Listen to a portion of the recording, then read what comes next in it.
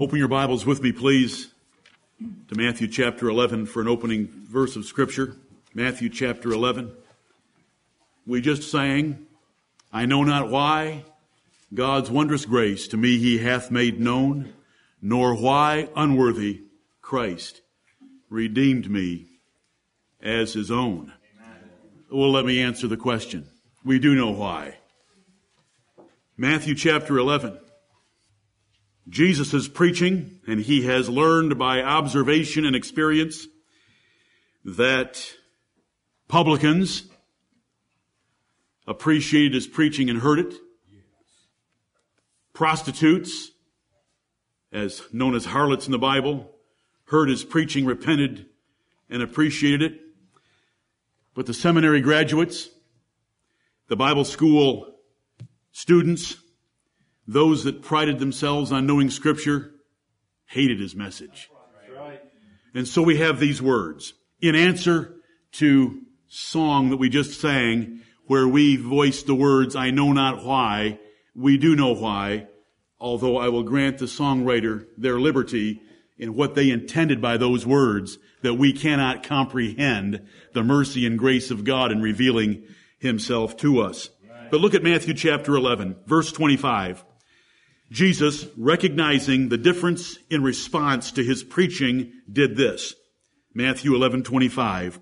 At that time, Jesus answered and said, I thank thee, O Father, Lord of heaven and earth, because thou hast hid these things from the wise and prudent, and hast revealed them unto babes. Even so, Father, for it seemed good in thy sight. Amen. All things are delivered unto me of my Father, and no man knoweth the Son but the Father. Neither knoweth any man the Father, save the Son, and he to whomsoever the Son will reveal him. In answer to the statement, I know not why God's wondrous grace to me he hath made known, the answer is right here in the 26th verse, because it seemed good in thy sight. Amen. I want you to notice that Jesus Christ thanked his Father, who is the Lord of heaven and earth, meaning he is the sovereign God over all creatures, because he, that is God, had chosen to hide the things of the gospel from the wise and prudent. Those who thought themselves intellectually superior or educationally advantaged or studious in the things of religion or the things of God did not see or recognize the Lord Jesus Christ, because God had hid the truth from them, but he in turn had revealed it unto babes. The foolish, the uneducated, the lower in intelligent, the poor, the sinners of society, the despised ones, God had revealed the truth to them. And so it says in certain places, the common people heard him gladly. But the scribes and the Pharisees, the Sadducees and the lawyers despised the Lord Jesus Christ, and it was by his sovereign choice. And Jesus recognized that by thanking the Father in heaven for such judgment upon men, that some did not believe because God hid it from them, and others did believe because God revealed it to them. These were things that in my past I didn't understand, I didn't know. But to know that there's a God in heaven like this, and there is an explanation for why some believe and some don't, is wonderful, and I thank God for his precious word that tells us that. Amen. No man can know the Father except the Son reveal the Father to him, and no man can know the Son except the Father also reveal the Son to that man. Now let's turn over to Romans chapter 8, where we were a few minutes ago. I thank each participant that has gone before me, and every word that's come out of this pulpit, and every word that was prayed in the back room this morning. But let us now turn into the Scriptures and ask God for a blessing of explanation for some things that we can find there. Romans chapter 8 and verse 1, I've read it to you once, I'll read it to you again.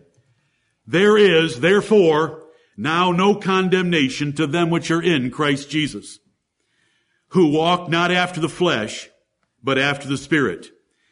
Condemnation has been lifted and put away from those that are in Christ Jesus. And the evidence of being in Christ Jesus are those that live a holy and godly life, walking after the Holy Spirit of God. And those that walk after the flesh are showing that they do not have an interest in the Lord Jesus Christ. And so, though we understand being in Christ Jesus as a result of God's good favor in electing men into Christ Jesus, the evidence is living a holy life. And so we always want to balance the sovereignty of God in the election of men to salvation along with the responsibility of men to show and evidence and prove their election to eternal life. Because that's what this text does to us in just one sentence.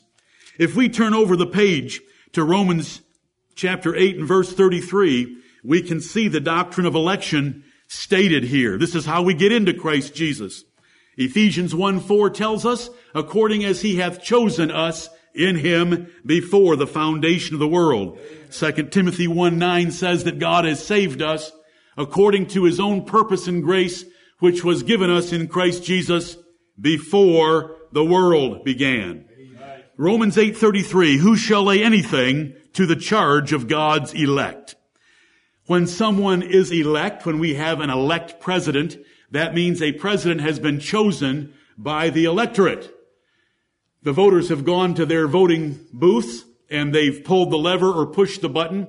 And so they've made a choice between 2, 3 or more men as to who should be the next president or a senator or congressman, so forth. Election is choice, and it's God's choice. In Matthew 11, it was God's choice to hide his truth from some and to reveal his truth to others in answer to the song that we sang. But this election is God's choice. Who shall lay anything to the charge of those God has chosen? Right. Who shall lay anything to their charge? What crimes are they guilty of? How will you keep them out of heaven? This is a rhetorical question. There's 3 of them in a row, verses 33, 34, and 35, and all the answers are negative. No, nothing, no one. Who shall lay anything to the charge of God's elect? No one can lay anything to their charge, and the answer is very clear and it's very short. It is God that justifieth. To be justified is to have your sins taken away and paid for by the substitute Jesus Christ, and to have his righteousness applied to your account. That is the doctrine of justification. It is not the weak Sunday school definition of just as if I'd never sinned. That will not make you a son of God. Justification is just as if I'd never sinned and just as if I had lived Jesus Christ's perfect life. Amen. Because he hath made him to be sin for us, who knew no sin, that we might be made the righteousness of God in him. Amen. We don't just want our sins taken away in justification. We want the righteousness of Jesus Christ applied to our account. And so we have Romans 8:33, who shall lay anything to the charge of God's elect? It is God that justifieth. Coupling that with Romans 8:1, there is therefore now no condemnation to them which are in Christ Jesus. We get into Christ Jesus by this choice of God, referred to in this verse as election, and God justifies us in Christ, through Christ, by Christ, so that by the obedience of one, Romans chapter 5 and verse 19, we were made righteous. By the obedience of one, the Lord Jesus Christ. Now this is what we have been studying for 7 previous weeks. And this is the last week that we are going to spend on the assurance of eternal life. But I wanted to start out this way in order to come to the question that should be asked. Every one of you should ask it, and every one of you should want a thorough answer, and every one of you should want a life that agrees with that thorough answer. And so as you turn to 1 Thessalonians chapter 1, let's ask the question that we all should ask. 1 Thessalonians chapter 1 is where you should turn.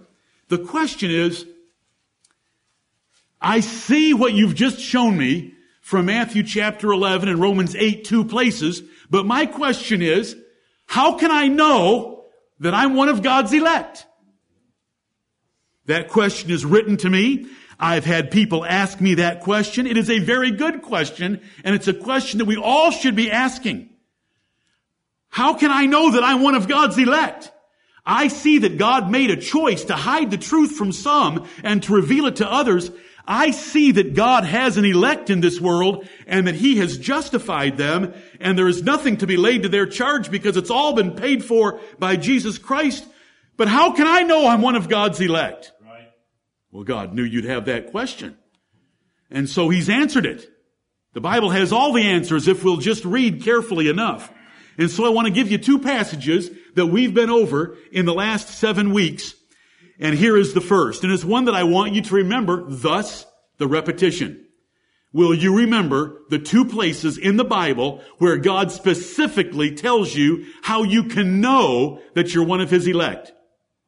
Here's one of them. 1 Thessalonians chapter 1, beginning at verse 2. The apostle and his fellow laborers write, "We give thanks to God always for you all, making mention of you in our prayers, remembering without ceasing your work of faith and labor of love and patience of hope in our Lord Jesus Christ in the sight of God and our Father, knowing, brethren beloved, your election of God." Amen. Paul and Silvanus and Timotheus, they knew that these Thessalonians were beloved of God, that God loved them, and they knew that they were God's elect by three things found in verse 3. The work of faith, the labor of love, and the patience of hope. It is not enough to believe. The devils believe and tremble, according to James chapter 2 and verse 19. The devils, when they met Jesus Christ on earth, would run to Him, fall on their faces in the bodies that they possessed, and they would confess, "We know Thee, who Thou art. Thou art the Holy One of God. Art Thou come to torment us before the time?" See, they know Jesus Christ in His person. They know He's the Holy One of God. They know that He is going to torment them, and they know Bible prophecy. It's in the future. And they knew that it wasn't time yet.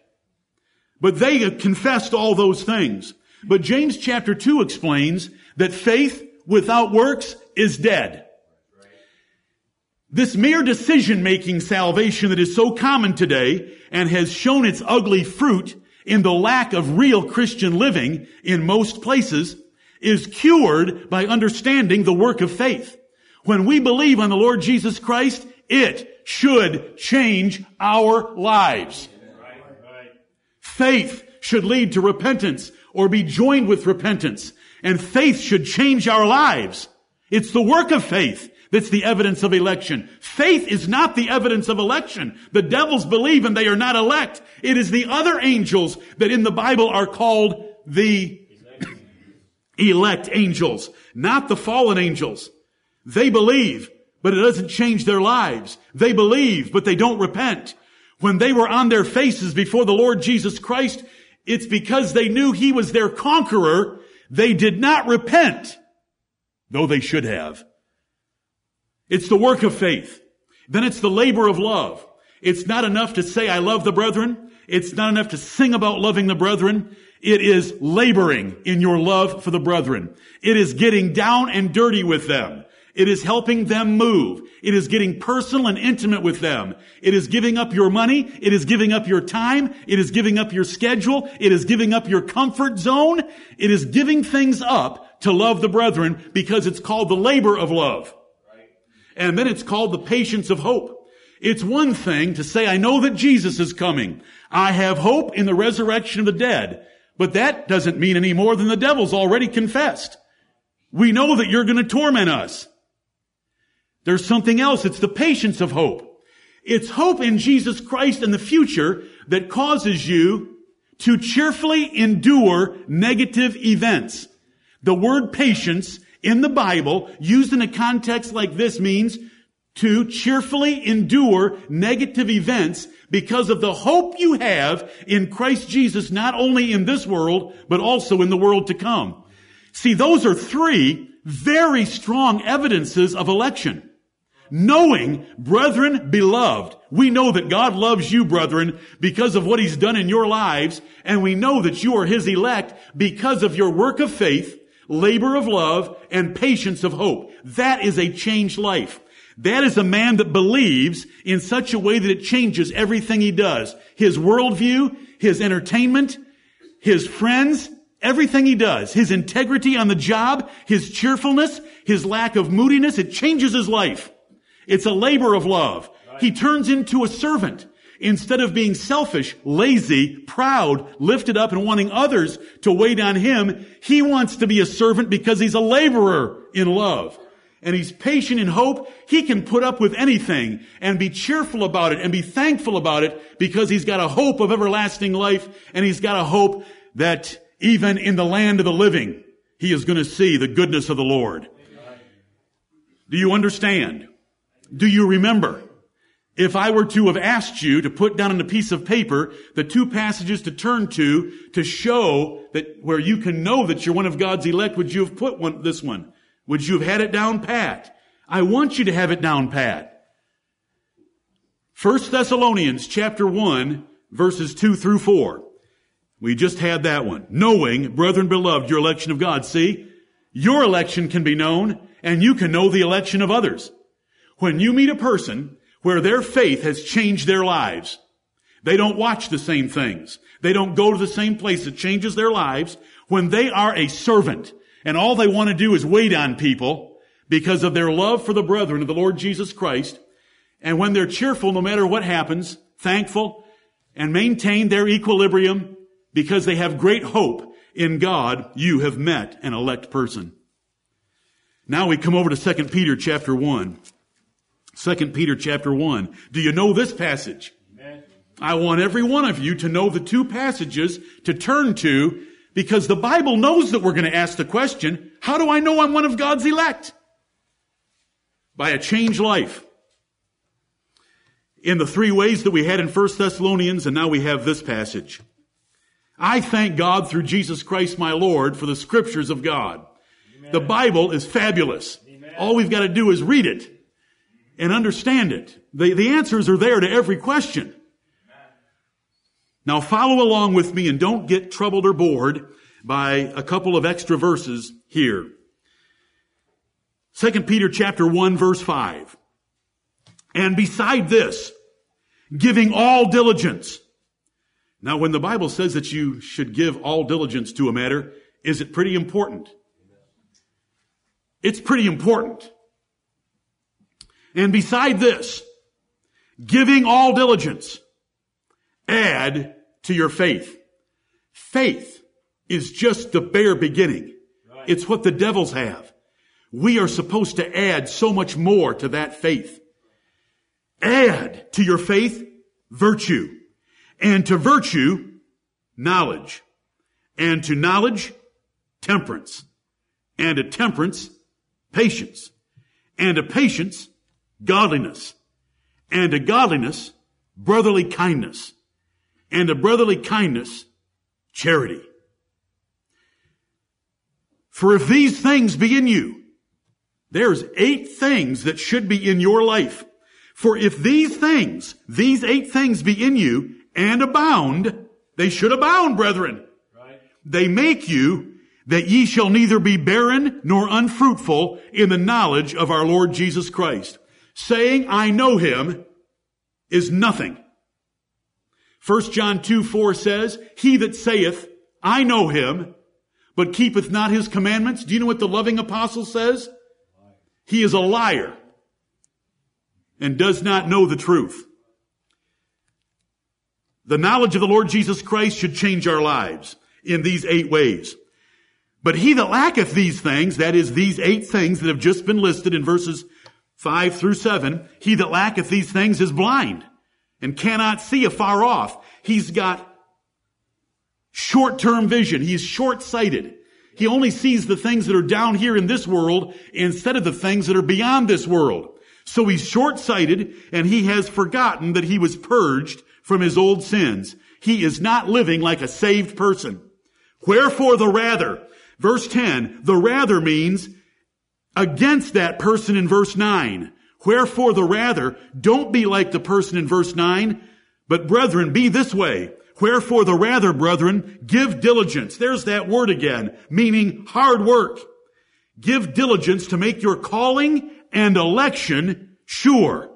For if ye do these things, ye shall never fall. And these things are the 8 things listed there in verses 5 through 7.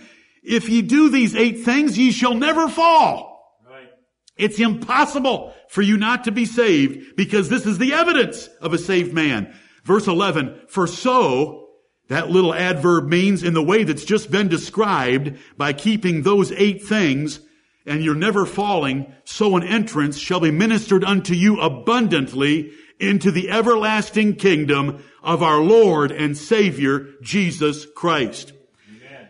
The man that does these 8 things is not going to have the door or gate of heaven cracked for him. It's going to be swung wide open, and the angels are going to give him an abundant entrance into the everlasting kingdom of our Lord and Savior, Jesus Christ. Welcome, brother. Can you hear angels competing with each other to say, welcome, brother, first? Or welcome, child of God. We're not really their brethren. We're their masters. I don't say that disrespectfully. They are the servants of the children of God. Right. The angels are. It says that in Hebrews chapter 1, verses 13 and 14. But that's an abundant entrance into the everlasting kingdom of our Lord and Savior, Jesus Christ. That's what we all want. We want an abundant entrance into the everlasting kingdom of Jesus Christ. Now, it's Jesus that died for us and paid for our sins in order for us to be there, and Jesus paid for all the sins of those the Father gave him. John chapter 6, John chapter 10, John chapter 17, all 3 places, common passages of Scripture, refer to God having given to Jesus Christ those he was to redeem. But how do we know that we're those elect? Right here, in verse 10 it says, you can make your calling and election sure. You can prove that you are God's elect by doing 8 things. And we've been over those 8 things. It starts with faith. And to that faith is added virtue, which is strong character. I'm just going to very shortly mention these things. Strong character of goodness. To virtue, knowledge, which is growing and increasing in the knowledge of the Lord Jesus Christ and his will for your life. And temperance, which is self-discipline and moderation. And temperance is to patience. Patience we already had in 1 Thessalonians 1, which is cheerfully enduring negative events. And godliness, which is living like God and like a son of God. And brotherly kindness and charity, the last 2, which is the labor of love from 1 Thessalonians chapter 1.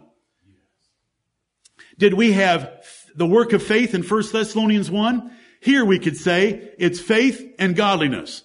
Did we have the labor of love there? Here we have brotherly kindness and charity. Did we have the patience of hope there? Here it's patience. They're teaching the same thing, sort of, but you can make up 2 separate lists to get as comprehensive as you want, and then there are other places that we can add to these, but this creates a very nice summary statement of the evidence of eternal life. These 2 passages create a very nice list of the summary statement of the evidence of election. That's what we've covered. Now, what's happened is that the Lord has written his Bible the same way that Jesus preached. Right. Does that make sense to you? That God wrote the Bible the same way Jesus preached, in order for it to have the same effect as the effect of Jesus' preaching had. What was the effect of Jesus' preaching? I thank thee, Father, Lord of heaven and earth, that thou hast hid these things from the wise and prudent and revealed them unto babes. The Bible is written in such a way as to hide the truth from those who do not approach it properly, and to reveal the truth to those who will approach it properly, just like the preaching of Jesus. Right. Peter said in 2 Peter chapter 3 and verse 16 that Paul wrote in his epistles some things hard to be understood. And those that are unlearned and unstable wrest those things to their own destruction. Right. Therefore, we have this situation. There are verses in the Bible that sound like you can lose your salvation. So the devil has taken those verses, and unlearned and unstable men have taken those verses, and they have used those verses to overthrow the faith of some and to scare God's little sheep. We covered 8 of them last Lord's Day. The weightiest ones are found in the book of Hebrews. Hebrews 6 is the weightiest one, usually mentioned, then Hebrews 10, then Hebrews 2, then Hebrews 12, and we went over them, and I provided you a chart that shows that they're all teaching the very same thing, and the Lord has given us a very plain and obvious answer for them. It is impossible for one that God gave to the Lord Jesus Christ to save to be lost. Right. Jesus said in John chapter 6, 38 and 39, "For I came down from heaven not to do mine own will, but the will of him that sent me. And this is the Father's will which hath sent me, that of all which he hath given me, I should lose nothing, but should raise it up again at the last day." Jesus Christ will not lose a single soul that God gave him to save. That is the teaching of the Bible from beginning to end. Right. Not a single one.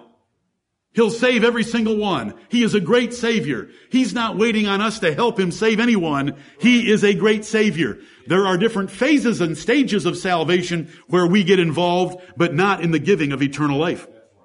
And so we have these passages in Scripture that scare the sheep of Jesus Christ. And today, in both of our services, I want to deal with a few more. I have pulled out 25. Some of them have multiple references in the Bible. And so it's really a list of maybe 40 to 50, but we're going to call it 25, and we'll go as far as the Lord will let us in a reasonable amount of time. We covered 8 last Sunday. Turn with me now to 1 Corinthians chapter 11. This is rightly dividing the word of truth. 1 Corinthians chapter 11. Oh, there are whole denominations that believe you can lose eternal life. Oh, to live in the fear of that every day of your life. What if you were to have some ungodly thought in your automobile and somebody pulls out of a side street and you T-bone them and you're dead? Do you know what they would teach? If you died with an unconfessed sin, you're on your way to hell. There's whole denominations that believe that. Thanks be to God, our salvation is resting on something stronger than your righteousness. It's resting on the righteousness and obedience of Jesus Christ. Do you remember Galatians 5:4 from last Sunday? Ye are fallen from grace. And we saw what that means and what it doesn't mean. And Lord is so good to show us verses like that. Amen. There are people that center their whole doctrine of losing eternal life around Galatians 5:4 when it's not teaching any such thing. But here we go. Here's one. 1 Corinthians 11, it's about the Lord's Supper. I read 3 verses beginning at verse 27. 1 Corinthians 11. This is painful to talk to someone who's afraid to take the Lord's Supper. Wherefore, whosoever shall eat this bread and drink this cup of the Lord unworthily shall be guilty of the body and blood of the Lord. But let a man examine himself, and so let him eat of that bread and drink of that cup. For he that eateth and drinketh unworthily eateth and drinketh damnation to himself, not discerning the Lord's body. When we come to the Lord's table, there are 2 things we want to do. We want to have already examined ourselves and confessed our sins. Jesus died to put away our sins and to come to his table and partake of elements that are to remember his death for our sins while covering and keeping secret our sins without confessing them is to be guilty of the body and blood of the Lord. It is as if you had crucified Jesus Christ yourself. The second thing we want to do when we come is to make sure that we discern the Lord's body in the bread and the wine. We don't want to just see bread. We want to see the Lord's body. We don't want to just see wine, the red color sitting in that cup. We want to see the blood that was shed on Calvary to put the new covenant into force. So those are the 2 things mentioned in 27 through 29 that ought to be done. Verse 28, let a man examine himself. Verse 29, discerning the Lord's body. But I want you to notice, you're doing it unworthily if you break either one of those rules. You are partaking of the Lord's Supper unworthily. Unworthily is an adverb. You are partaking of it in the wrong way, and you are guilty of the body and blood of the Lord. You are guilty of the body and blood of the Lord Jesus Christ. You are guilty of God's beloved Son. And you are eating and drinking damnation to yourself. Okay, that's the words, and the emphasis is to get you along with this little sheep that's with me, or, I hope, with you next time. I believe I've partaken of the Lord's Supper, and I had unconfessed sin in my life, and I'm guilty of the body and blood of the Lord. I've done it unworthily. I have eaten and drunk damnation to myself. Does that mean they're going to hell? Damnation's a strong word. We're not supposed to use it in polite company. Though it's a Bible word, and this isn't the only place it occurs. Damnation is a strong word. Does it sound like hell to you? It sounds like hell, but it's not hell. And I thank God for understanding this passage. And I want to comfort God's sheep. It is a terrible and wicked sin to take the Lord's Supper without confessing your sins and repenting, or without rightly seeing the Lord Jesus Christ. You have disgraced His body and His blood. But the damnation here is the physical chastening of weakness, sickness, and an untimely death. Look at verse 30. See, I stopped at verse 29 because I was getting you out on the interpretational limb for the benefit of the lesson. Verse 30, for this cause, that is, the cause of damnation. For this cause many are weak and sickly among you, and many sleep. Because of treating the Lord's Supper unworthily, and the damnation that results for you messing with God's Son at His table, weakness, sickness, and an untimely early death are the results. Verse 31, for if we should judge ourselves, we should not be judged. Being damned is being judged, and being weak and being sick and dying early is being judged. And if you would judge yourselves, which is examining yourself back there in verse 28, then God wouldn't judge you, as verse 31 uses the word. Verse 32, but when we are judged, we are chastened. Oh, I thank the Lord. See, this is an easy one, brethren. We're going through 1 Corinthians 11 just to get your feet wet again this morning, because this is an easy one. But when we are judged, we are chastened of the Lord, that we should not be condemned with the world. Right. Chastening is proof of God's love. God does not chasten all men. God only chastens His sons. Hebrews chapter 12, verses 5 through 14 describe God's chastening. And if ye be without chastisement, of which all are partakers, then are ye bastards and not sons. You are not a son of God if God doesn't chasten you. When God does chasten you, it's proof of His love because He's trying to correct you. And so it says that right here in the passage. It takes the word damnation, moves it forward to the word judge, and it says if you would judge yourself, God wouldn't have to judge you. Then it pulls that word further and calls it chastening. As soon as we see the word chastening, we know that it's God's loving favor toward us. And we thank Him. And then, by reading verse 32 with a little bit of understanding, we know that the damnation, listen to this, the damnation of verse 29 is proof of eternal life.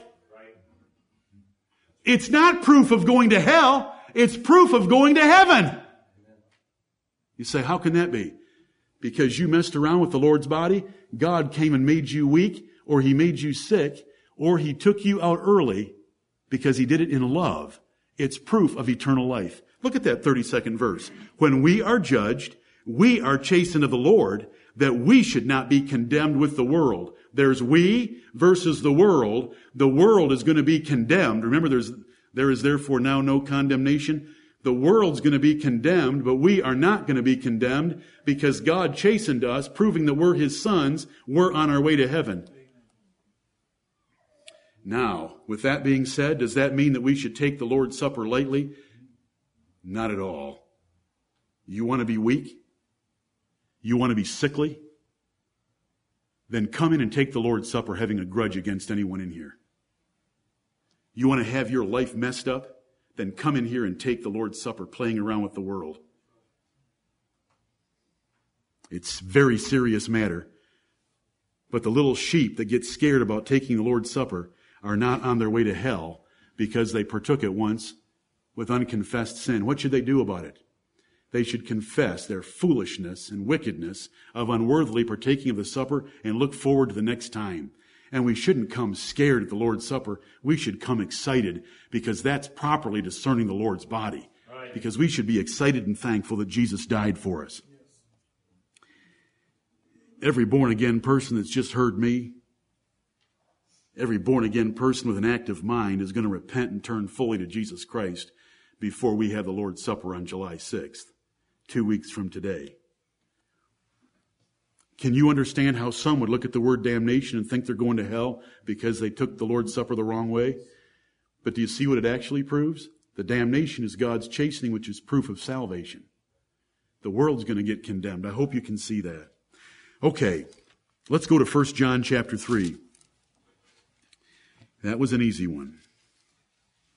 This isn't quite as clear, but it's just as necessary to interpret it a similar way. Many verses could be raised. I'm going to use verse 9. We could go to chapter 2, we could go to chapter 3, we could go to chapter 5. I'm just going to use 3:9. Whosoever is born of God doth not commit sin.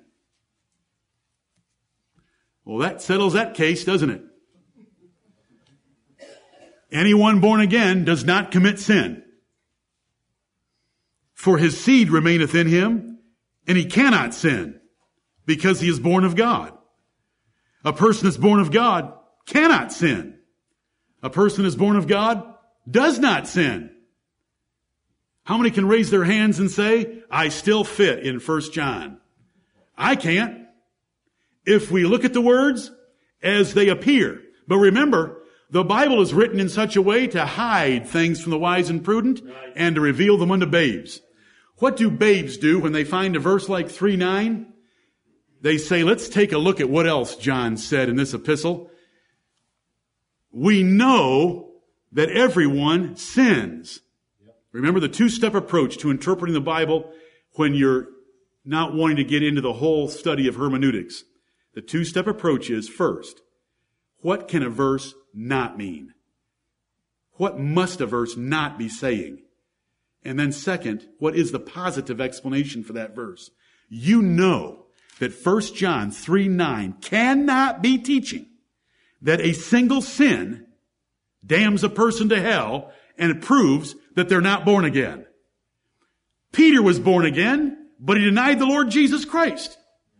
Paul had a struggle with his flesh that he described in Romans chapter 7, that he often fell to that lust in his members that was still there. So we look around. We come up to chapter 1 and see if you had... Remember, we are prone to using the Scripture as proof texts. We go jump into 1 John chapter 3 and we pull out verse 9. But if we were reading the Scriptures, we would have already read chapter 1 and 2 before we got to chapter 3. Does that help in calculus? Does it help to progress through a book? Yes. The Bible's the same. Oh, I had someone write me yesterday.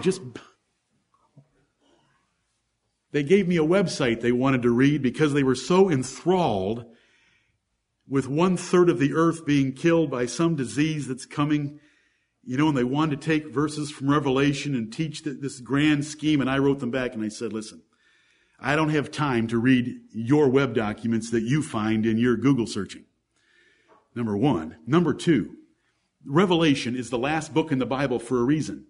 It's the last book in the Bible you should be trying to figure out. So why don't you go try to figure out the book of Daniel, and here's an outline on its 12 chapters for the book of Daniel.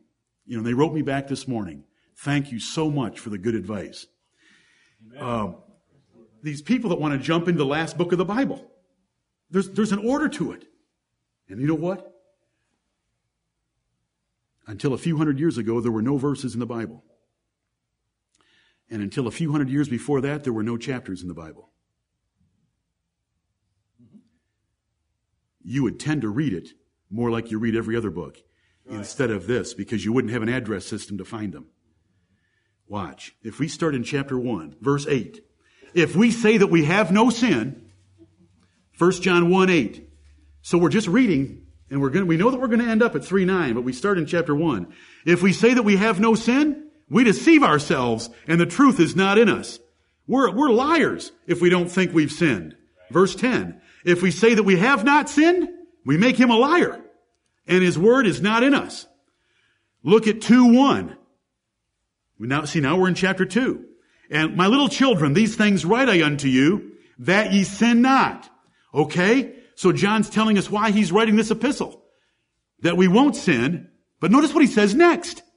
And if any man sin, if we're little children, that means we're born again, we can't sin. According to 3:9. And if any man sin, we have an advocate with the Father, Jesus Christ the righteous. 1 John 1:9, if we confess our sins, going forward, if we sin, we may confess those sins. God is faithful and just to forgive us our sins, plural, and to cleanse us from all unrighteousness. Therefore, what in the world does 3:9 mean? The only thing that it can mean. The only thing that it can mean, that is living unrepentant in a lifestyle of sin, shows that a man is not born again. Because a born-again man has a seed in him. That seed was put in him by regeneration, which is a new man that raises his voice and says, you shouldn't be doing that. It's part of our consciences connected to it. You shouldn't be doing that. And we get convicted, and we confess our sins, and we turn again into the path of righteousness. You can't persist in a lifestyle of sin and have any evidence of eternal life. So, if we were to paraphrase 1 John 3:9, and you know I hate paraphrases, but I'm doing it for your benefit here, and my scriptural justification of doing so is Nehemiah chapter 8 and verse 8. Therefore they read in the book, in the law of God distinctly, and gave the sense, and caused them to understand the reading. I have already read the verse distinctly, but I'll do it again to show you that there's only one source of truth, and it's not my mouth. 1 John 3:9, whosoever. They all love whosoever, don't they? But why don't you get this in the end zones of football stadiums? Whosoever will. I want to ask you, since you're so knowledgeable about the English language, whosoever will? Who will? Matthew chapter 11 already told us who will.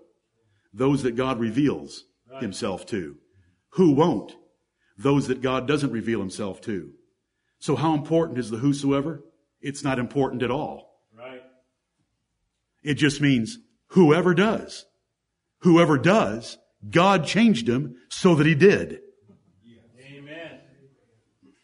Whosoever is born of God, any person that is born of God does not live habitually, unrepentantly, unremorsefully in a lifestyle of sin and ungodliness. For his seed remaineth in him, that part of him, that new man that was given to him by regeneration, and he cannot persist in a lifestyle of sin and worldliness because he is born of God. We must take that position on it. Just like we would take the position in 1 John 2:29. Back up to 1 John 2:29. If ye know that he is righteous, ye know that everyone that doeth righteousness is born of him. Does this doeth righteousness mean that you only do righteousness and never sin? Or does it mean that is your general lifestyle? You are generally living a righteous life. That is the evidence of being righteous. Right.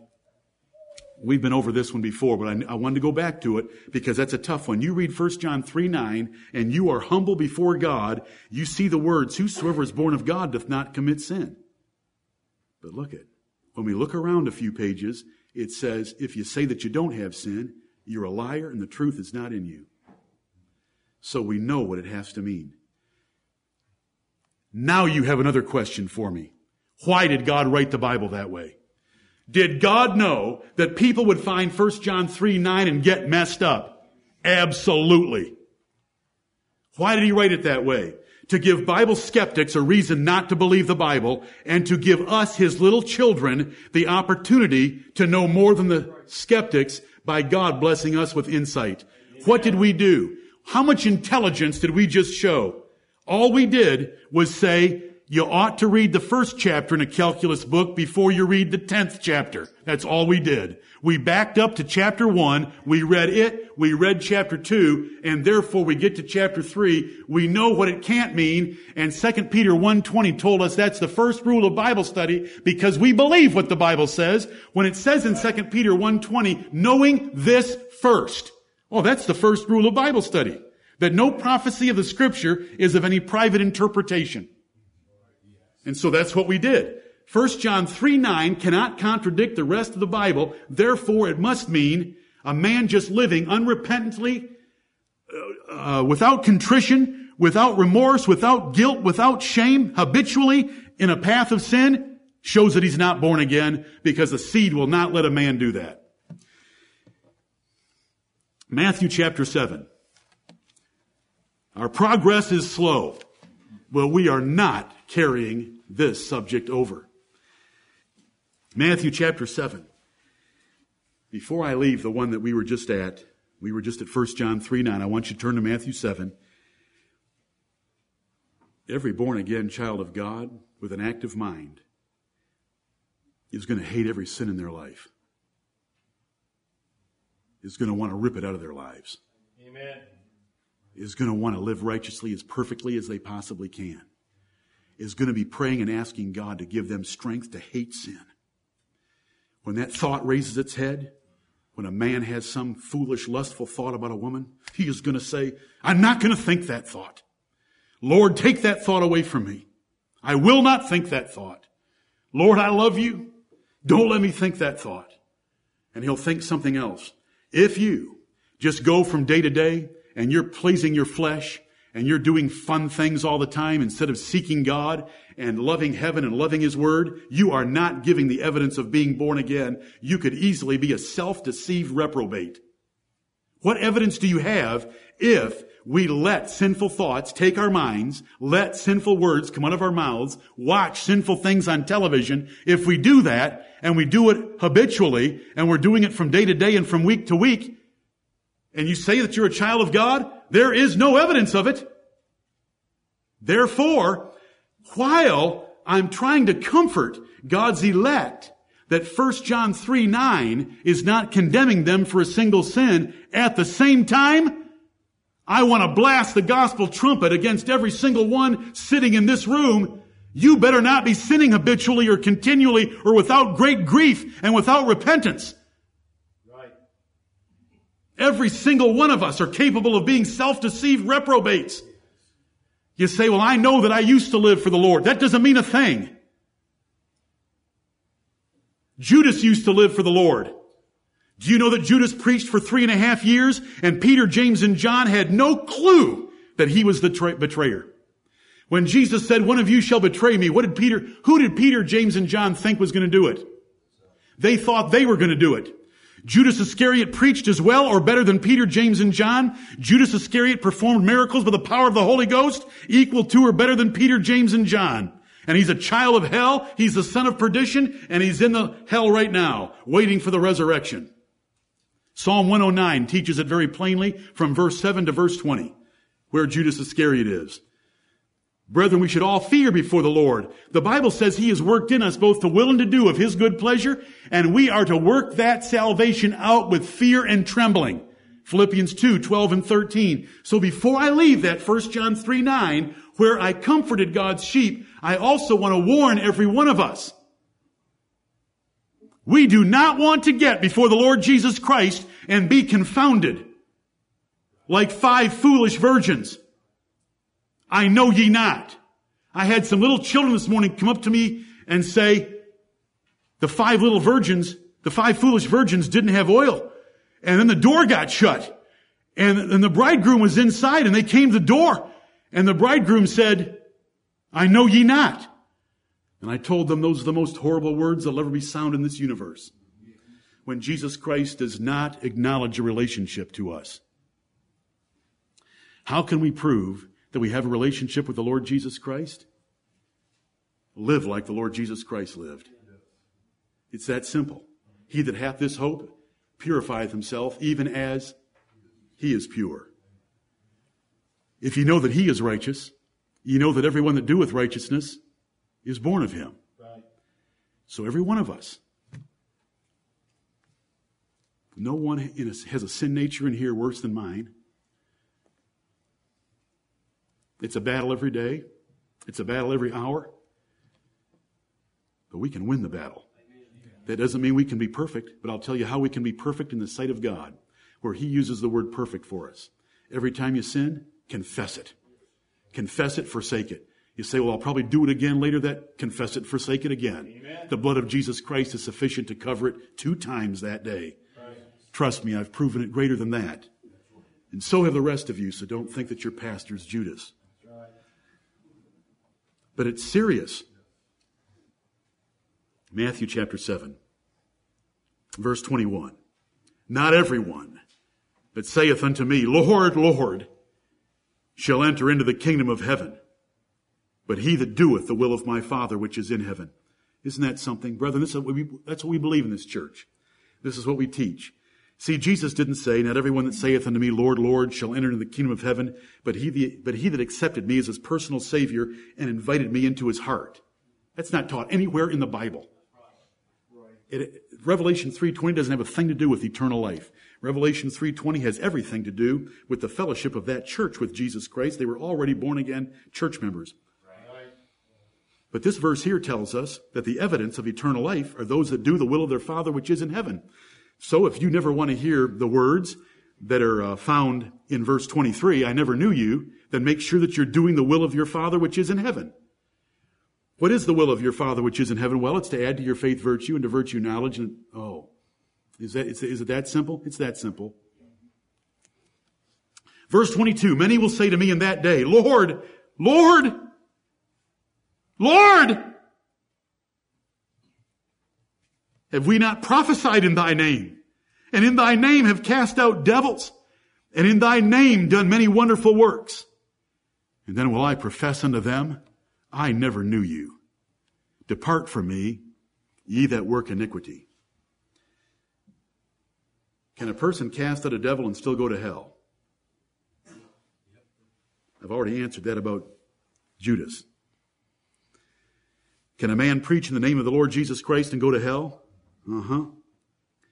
Well, what about this passage, Pastor? Comfort me with this passage. I've been guilty of hypocrisy in my life at times, and I just know that I deserve that sentence. Well, the truth of the matter is, we all deserve that sentence. Right.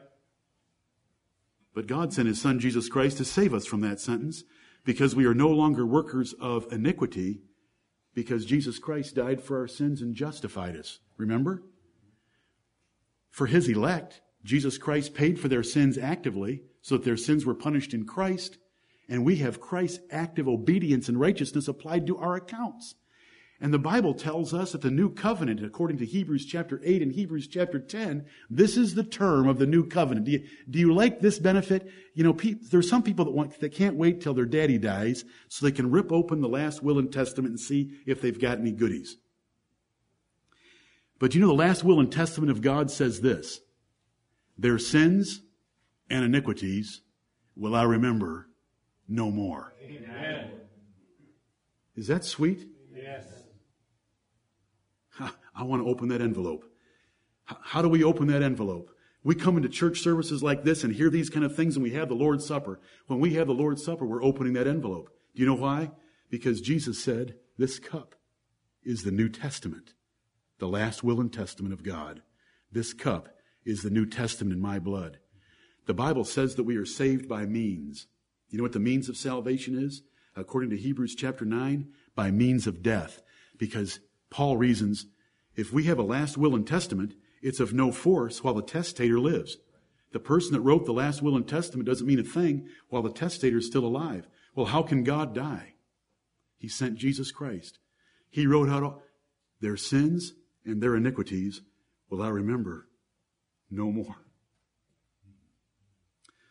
And then Jesus Christ died on the cross. And that covenant is in force. You say, how do you know it's in force? Because when he ascended up into the presence of God in Revelation chapter 5, God had the book of the everlasting covenant in his hand, sealed with 7 seals, and no man could open that book. And John wept because there was no man found in heaven or earth that could open that book. And all of a sudden, the Lord Jesus Christ had ascended up into heaven and was standing there in the presence of God, the 4 beasts, the 24 elders, and the choirs of heaven, and John himself, because he was there by vision. And what was the appearance of the Lord Jesus Christ? As of a lamb slain. And he walked up to he came up to God, who was sitting on his throne, and he took the book of the everlasting covenant out of the hands of God. And he took the first seal and ripped it off. Because he had laid down his life for us, he had the rights to the everlasting covenant. As soon as he ripped the seal off that book, the first seal, what happened? They start singing. That's why we like singing in this church.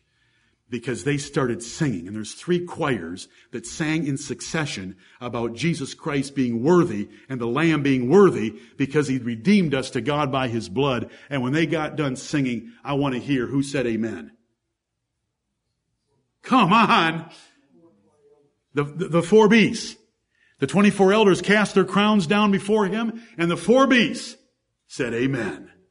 That's our salvation, brethren. And so when we read in verse 23, I never knew you, depart from me, ye that work iniquity, think about the words. Ye that work iniquity, you that have presently been continuing in a lifestyle of sin, I don't know you. Because those that are his elect, their sins and iniquities will I remember no more.